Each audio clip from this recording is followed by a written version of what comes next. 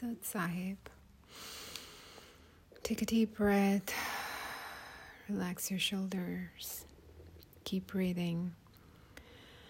As we start chapter 7 of Bhagavad Gita, the Sanskrit name of this chapter is Paramahansa Vigyan Yoga. That means the practice of wisdom from realization. Paramahansa is a two-word combined together. Param means supreme, Hansa means soul.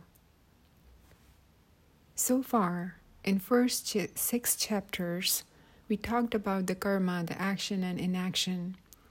The next 6 chapters covered the bhakti or the devotion, and the last 6 chapters are about the jnana and knowledge.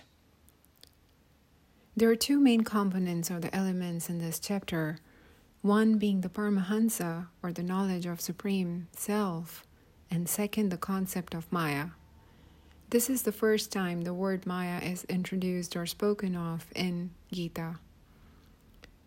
The word Maya is not a strange or unknown word when it comes to Indian scriptures. But in Gita itself, this is the first time the word Maya is spoken of. So the first one, the knowledge of Supreme Self. Again, just a reminder, Gita is not about why. It's not about why we are created. It's about how we can find our way back. So talking about knowing the Supreme Self, Krishna talks about him, Krishna himself, as the Purush and the Prakriti. That means the nature, Prakriti, and the Purush, the creator. He himself is the creator and himself is the Maya. Maya, very similar to illusions, the magical. A good example is the water and the bubbles. So whenever we have, say, a flowing river, we see the bubbles appearing, right? We don't call the bubbles water. So as long there is air inside the water, we call them bubbles. And as soon the air disappears, it becomes water again. That is what a human being is. As long we have Maya inside us, we are not part of divine. As long the Maya departs us, we become the divine again. That's the realization that Krishna is talking about in this chapter. We are something other than the divine as long there is illusion, there is Maya. As soon the Maya goes away, as soon our spiritual self become illuminated, it enlightens. We are the divine itself again.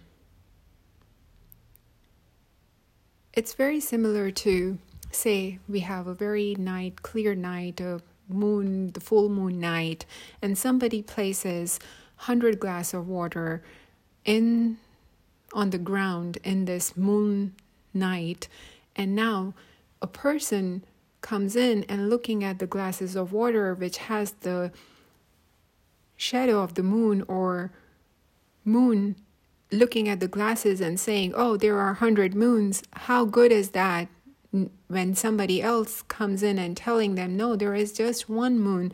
Everything you see in the glasses is just a picture, just an image of moon. It's not the moon itself. It's very similar to us thinking that we are something else, when in the real, or the truth is that there is only one. We all are just images of that one. As long there is water in the glasses, there are these images of the moon. If the glasses or the water to be gone away or thrown away, there is only one moon. There was only one moon to begin with. So there is only one self, and there will be one self. Everything happening between now and then is just a game. It's just an illusion. That's what the realization of this real self is, or the wisdom from realization, knowing that there is only one self in the beginning and at the end. Everything happening between the beginning and the end is Maya. Maya is magical. It's an illusion.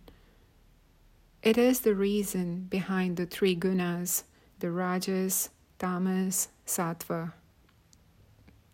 And all the things created in the nature around us, in the universe, the physical and emotional, are some form of Maya, a spiritual being. Our soul is untouched. And there is only one way to find the way back, or one of the most effective way to find that path back to our soul is the love and devotion. The love and devotion is not the delusional love and devotion. It's not the moha. The moha is the delusional love and emotional. That's the worldly love and emotion. It's the self-centered, attached love and devotion. That is not the one that we are talking about. When we say the love, that's the spiritual level. That is beyond Maya, the devotion that we are talking about. That realization of that there is just one divine. Anyone practicing that devotion or practicing that wisdom and realizing the one divine will be able to get out of the clutches of Maya, will be able to remove the Maya from the picture, from within themselves. As long there is Maya, as long there is that air in the water, we are not the water, we are the bubble.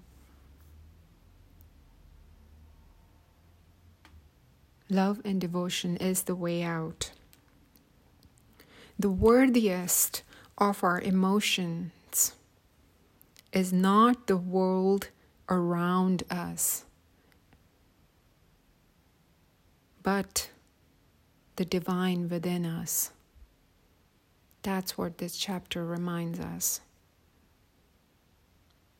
With that thought, thank you.